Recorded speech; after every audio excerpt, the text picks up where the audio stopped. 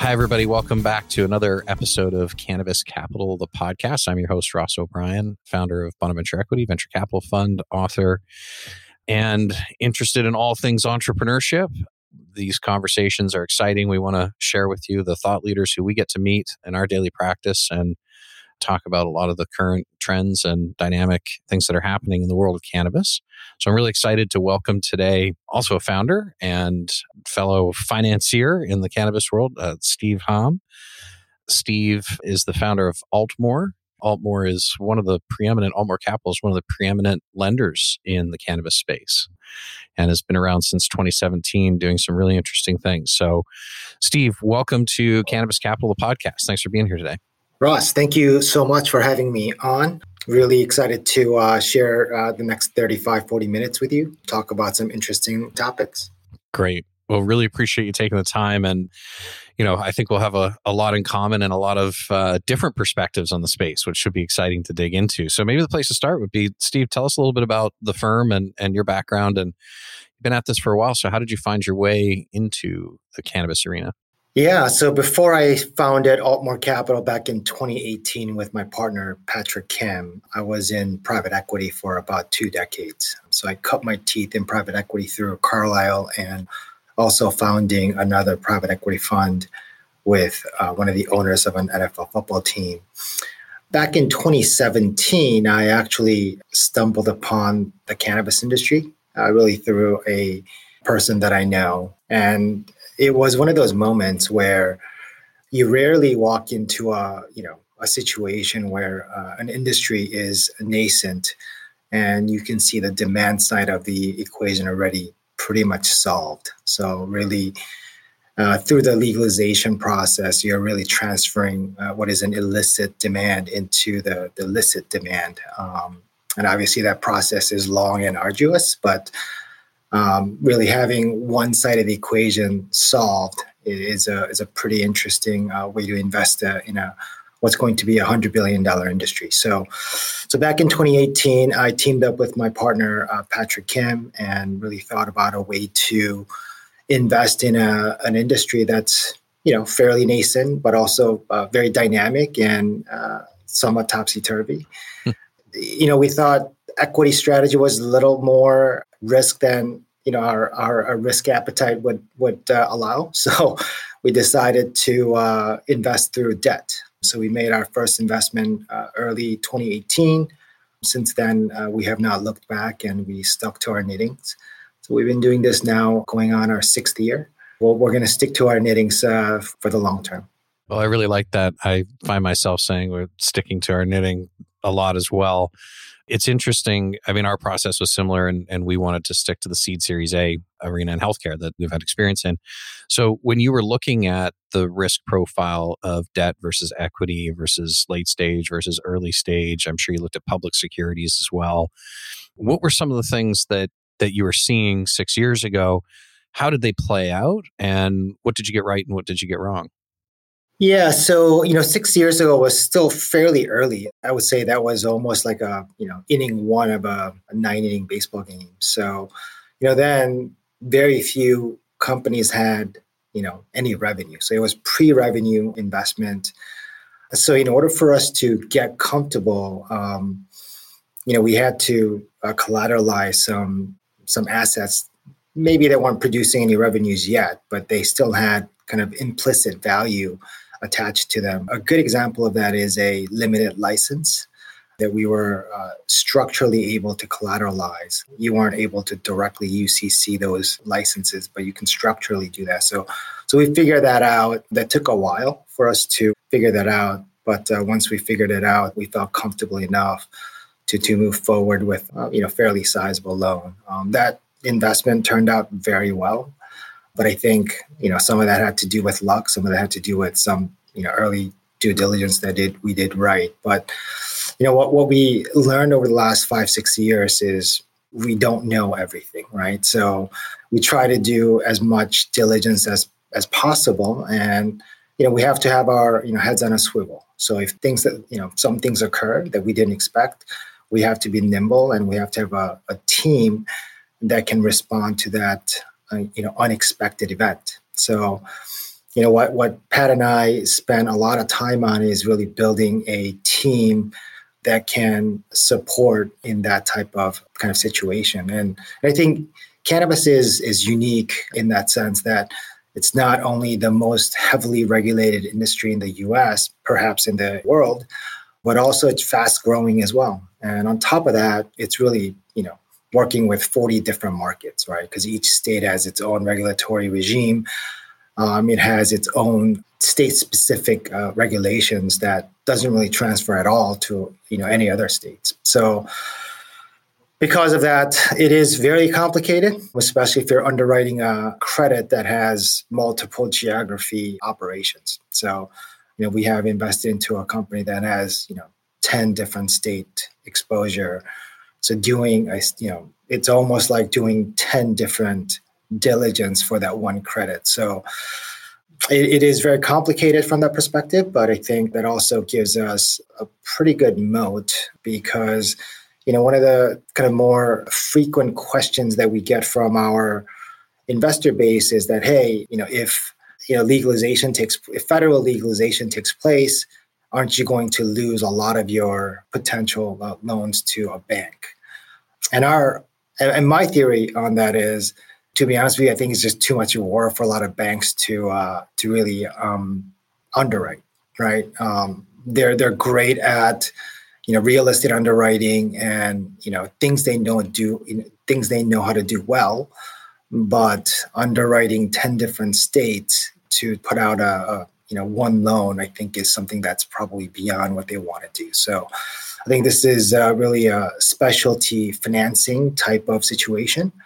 So I think as long as we stick to our knitting and then do a great job underwriting, I think we'll still have our moat even through federal legalization or different types of regulatory changes at the federal level.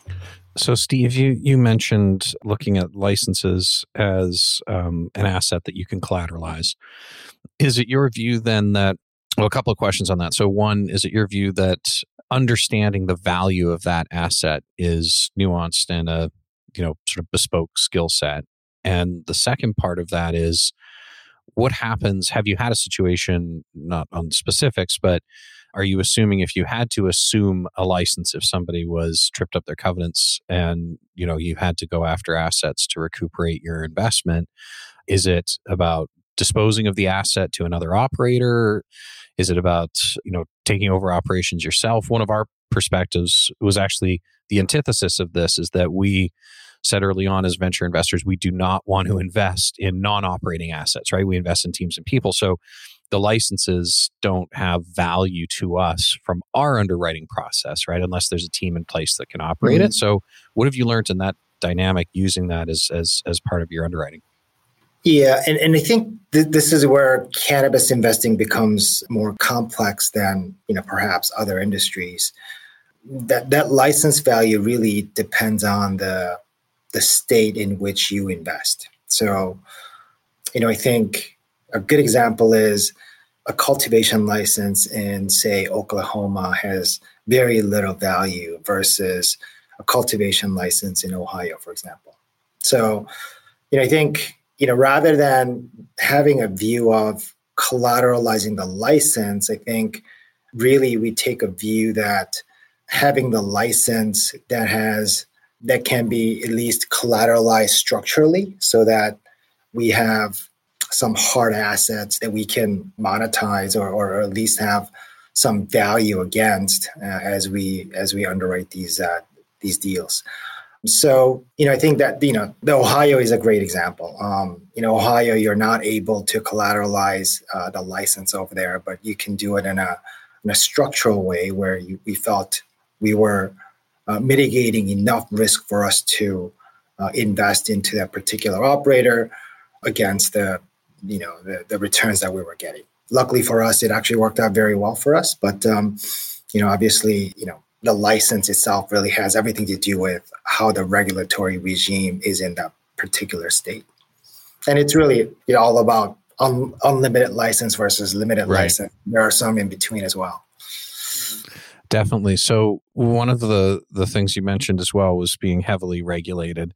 I would question, are we are we currently heavily regulated, or is the heavy regulation yet to come? And from your vantage point, as you've been watching this over the years, how do you see, what have you seen happen on the regulatory side? What do you think will be happening on the regulatory side? Are you, do you have your lender crystal ball that you're looking at for the next kind of 3 to 5 years that, you're tracking some signals coming out of the states or the federal level? Certainly, I don't have an answer for you. It's a difficult, loaded question to answer. But what I do think is, at least in the near to medium term, I think there isn't going to be a lot of big changes that's going to happen. I mean, I think we're based in DC, so we do talk to a lot of lobbyists and people on the Hill. And because of the political kind of climate in the U.S. is such that we don't see a lot of large headline changes coming up anytime soon. There might be some regulations that may pass, something like, Safe Banking Act and such. So they will perhaps solve some issues around the fringes, but federal legalization really isn't, at least in my perspective, something that's, in the near term. So I think that'll take, 5 to 10 years perhaps to get through. And I think because there's so many different facets of that federal legalization exists, it's not one thing. If you change one thing, there's a lot of knock-on effects as well.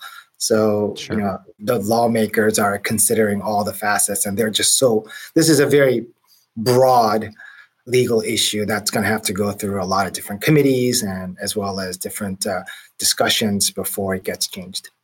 From our perspective, we tend to just dismiss federal legalization as kind of ever being a thing. We're much more on the healthcare side, life sciences side, as opposed to recreational. So for us, rescheduling versus legalization is meaningful. One of the concerns we had early on was how high these valuations were for a lot of these companies and this sort of like exuberance of the green rush a few years ago. And we're still seeing it today. And a lot of that took on this tenor of pricing in the inevitability of federal legalization, meaning that you're already adding that into the valuation of the company today. So if it was to happen, where's the arbitrage, right? So, from an investment standpoint, we're like, okay, it would be nice to have, but not a need to have if you underwrite. And underwriting is different for you as it is for us, but we use the same, terminology, right?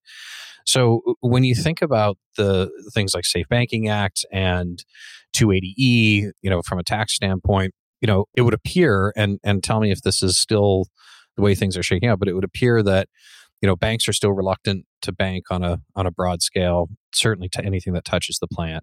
280E has a massive drag on net income, i.e. paying your taxes versus acquiring through growth or reinvesting to grow an organization. And so are you seeing are you seeing more competition from, or more competitive terms coming in, or more banks coming in on a more traditional basis? Or is this still pretty wide open for you guys to kind of pick the cream of the crop? Yeah, I don't see a lot of banks coming in at all. I think, this was my hypothesis, call it 3-4 years ago. If the banks were to come in, I think they will come in at a local real estate level. So, Okay. 30-year mortgages and whatnot. And I think, over the last 2 years, that's basically proven to be right. There are very few, if any, banks doing a cash flow loan. And that's kind of where we thrive, and that's kind of our bailiwick. So our typical borrowers are, minimum, call that $30 million in revenue with typically 20% EBITDA margin. And, they have cash flow to grow their business, but not enough to expand and have a transformative expansion. So that's where they come to us for that transformative capital. So typically the loan proceeds are used to, double their size, whether it's cultivation or retail footprint. And, over the next 12 to 24 months, they typically deleverage significantly through the growth.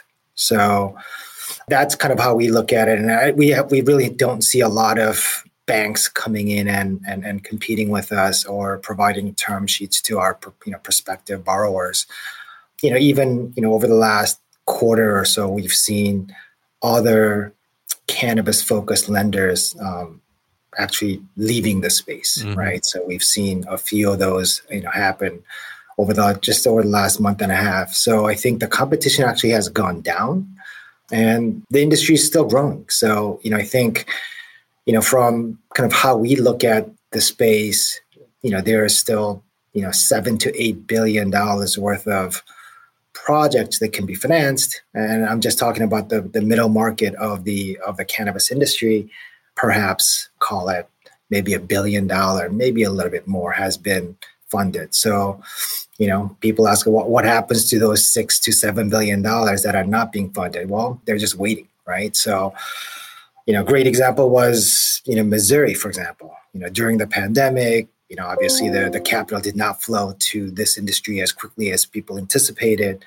So a lot of the Missouri operators were not able to open their cultivation as well as retail as quickly as the regulators wanted. So as a result of that, a lot of them, their licenses were either revoked or were transferred to other people who were opening them. So that is typically kind of flavor du jour in cannabis. Hopefully, some regulation or some catalyst happens in the cannabis industry with regard to regulation, so that more capital comes in. And I think that'll help everybody in the industry, including us.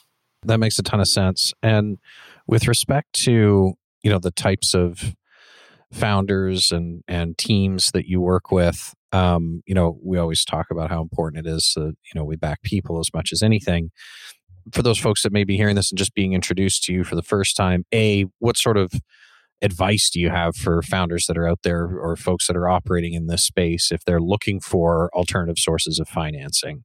And who are the types of teams, and what does a relationship look like with you and your firm over time if you have somebody in your portfolio? Yeah, I can't emphasize this enough. I've seen so many companies that start off with the capital structure being upside down. And what I mean by that is, because the capital in the cannabis industry is so hard to come by, they actually over leverage. And because of kind of the dynamic nature of the market, things move very fast here. So the expected cash flow to support the debt may or may not be there, call it 3-4 quarters from now. So it is hard to raise equity, but I tell everybody, if you're going to start a cannabis company, come with enough equity to really operate your business. And if you need debt capital to really expand the business, that's where you would want to come to us and talk to us to get our capital. But to start your business and take on debt is really not a great way to start a business, really in any industry, but especially in cannabis.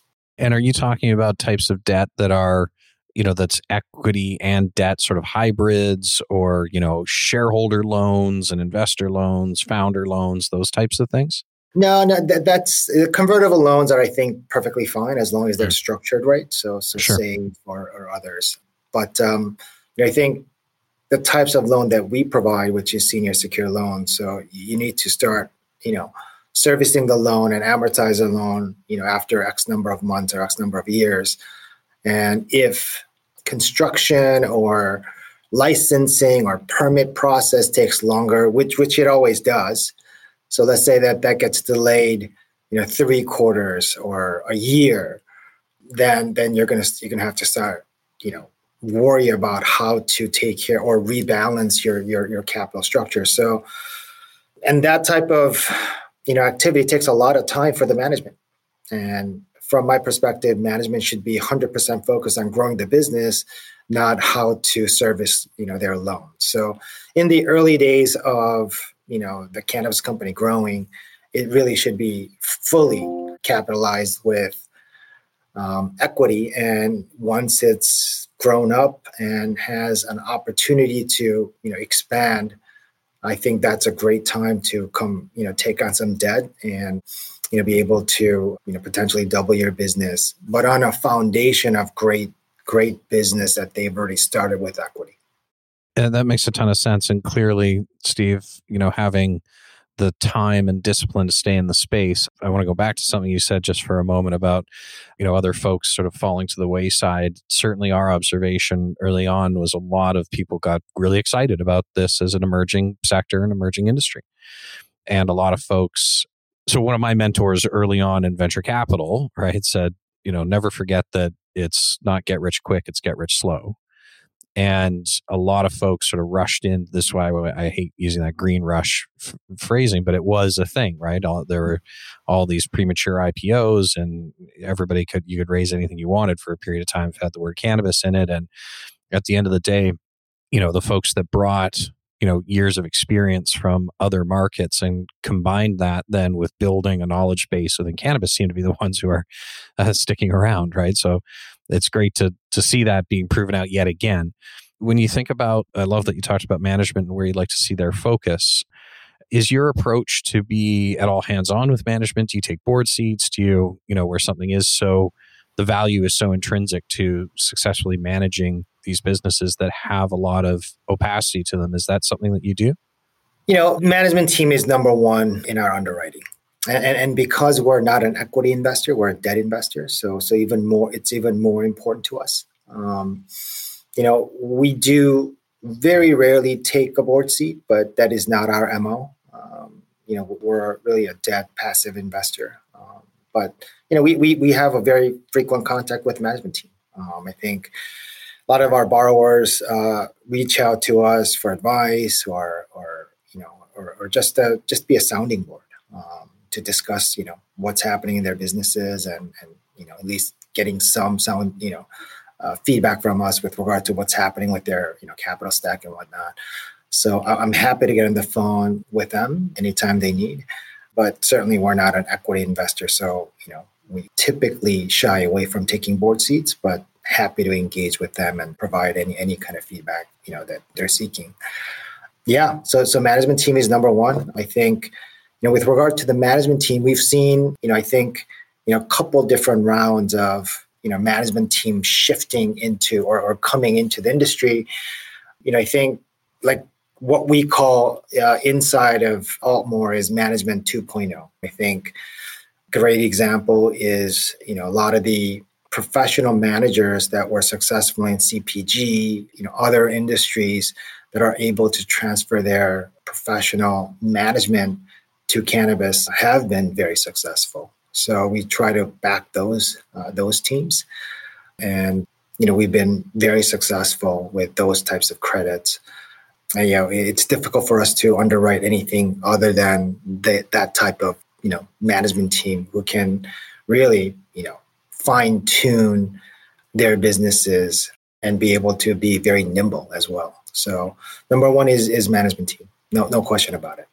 Well, we're very much aligned there as well, Steve. And I think it's proving out, especially in the choppiness of the cannabis markets that seem to move very, very quickly, sometimes correlated, a lot of times uncorrelated to what's happening on a macroeconomic scale. And time again, it seems that the, disciplined, long-term focused professional management teams are, surviving and thriving.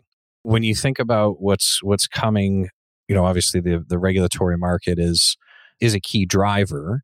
However, we're also starting to see, some trends emerging around the stickiness and strength of brands, the, changing of, licenses from limited to unlimited, the, multi-state, interstate commerce issues. Is there, are there areas, waves of momentum that you're seeing in any of those buckets, sort of either direction right now? Yeah, well, we're beginning to see some really interesting brands emerge and, they're beginning to cash flow beautifully. So we are looking at a few deals. Brands are by nature fairly light asset model, but they are proving to have brand value as they move from the original state where they started to multiple states. So we're looking at a few brands that have really struck a chord with the end users and diligencing a few of those opportunities right now. With regard to MSO and verticalization, I think number one, they're really, really hard. Like MSO is really, really hard. Managing, multiple different states with multiple different compliances and regulatory regimes, super hard to do. On top of that, trying to verticalize in states is even that makes it like exponentially hard. So we like states, or we like operators that really kind of focus and really stick to their knitting, just like we do. So we tend to, not always, but we tend to seek out a company that really has found its niche and has done really well. They do one thing better than everybody else in that one single state. And the reason we like that is they've kind of built a moat around either their brand or their proprietary business model. And on top of that, these types of companies are becoming a very interesting and invaluable potential acquisition targets. So I think that's kind of where we're really kind of honing in on. I think, vertical companies are great when they figure it out, but man, it's so hard to have a management team that has skill sets to manage a full vertical. Managing a cultivation and manufacturing company versus managing a retail is so different. And it's so hard to perfect. We do have a couple of companies that have figured it out, though. So once you have figured it out, it's a real moat, right? Because having to figure out how to grow the best cannabis, how to manufacture the best, cannabis product, and then learning how to distribute that product to a very wide geography, and then selling them through your own retail chain is really, really hard to do. But once you figure it out, it's very hard to replicate. So we like those businesses too. That's so interesting. We always talk a lot about how we think vertical integration is the Achilles heel of the regulatory momentum. And it's funny, we literally say the same things when we look at the founders that we invest in. It's nigh impossible to find somebody who really understands cultivation and agriculture, who really understands logistics and supply chain, who really understands retail and managing people and point of sales and inventory management, who really understands brands. And, and when you have something, and the risk we think is significant, right? If one of those pieces falls down, right? If you have, something go wrong from the cultivation side, it ripples through the entire organization and has a higher risk impact on what could otherwise be a standalone successful business.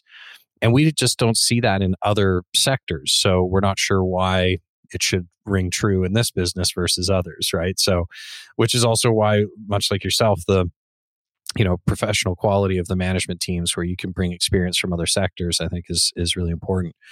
So this has been really exciting, Steve. I think you guys are clearly setting the standard out there for a much needed service and alternative sources of financing. So tell us a little bit more where folks can find you. Just reiterate again. I know you said sort of 30 million is the benchmark in terms of top line revenue for companies that would be interested in connecting with you. But tell us how that process goes and what they should be thinking about. Yeah, which typically our lower end of borrowers look something like, call it $25 to $30 million in revenue. They're generating positive EBITDA. Typically, we like to see about 20% EBITDA margin. It can be a little bit lower or certainly can be higher. But we like to invest into already cash flowing businesses. And typically, these borrowers come to us because they have a great project or expansion plan that could potentially double the size of the business, right? So a good example is, Maryland, for example. So, as the state of Maryland is looking to go adult use legal in January, some operators are looking to expand their cultivation to max out their allowed square footage. They're looking to get some leverage to get that accomplished. So that type of situation is pretty often.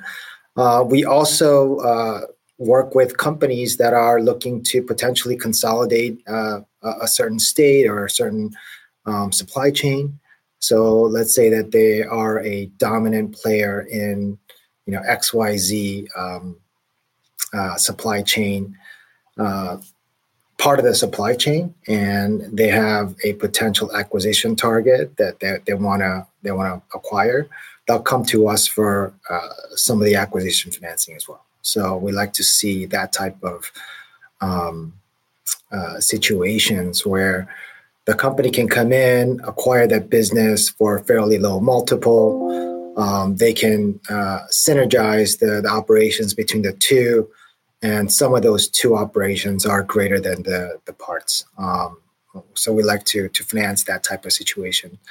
And third thing is, brands. That is something that is slightly a little bit newer for us because it is obviously an asset light business model. But, as I said before, these companies are, beginning to cash flow beautifully. And to the extent that we can really kind of see a clear path to increasing their cash flow over the next 2 to 3 years, we like to be part of that type of situation as well. Steve, that's awesome. Thank you very much for joining us today. I didn't even get a plug in for my book yet. So, Cannabis Capital, the book, is sending a copy your way. So thanks for joining us. Beautiful. Love to read it. Yeah, thank you so much. I really am very excited to read that. So thank you. Oh, thank you, Steve. Everybody, Steve Ham from Altmore Capital. Thanks for listening.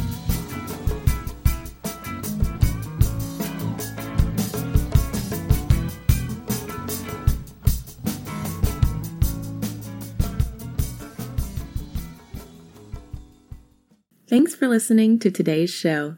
To check out more great cannabis podcasts, go to podconnects.com. Here's a preview of one of our other shows. How do cannabis CEOs balance growth and optimization strategies? What is THCO, Delta-10, and CBNA, and why should you care about these minor cannabinoids? And why isn't the endocannabinoid system covered in medical school? Most people think they're up to date in trends in the cannabis industry, but they're about 6 weeks behind. Learn about what is truly next in the cannabis space by joining myself, Brian Fields, and Kellen Finney every week on the Dime Podcast and, of course, on PodConnects.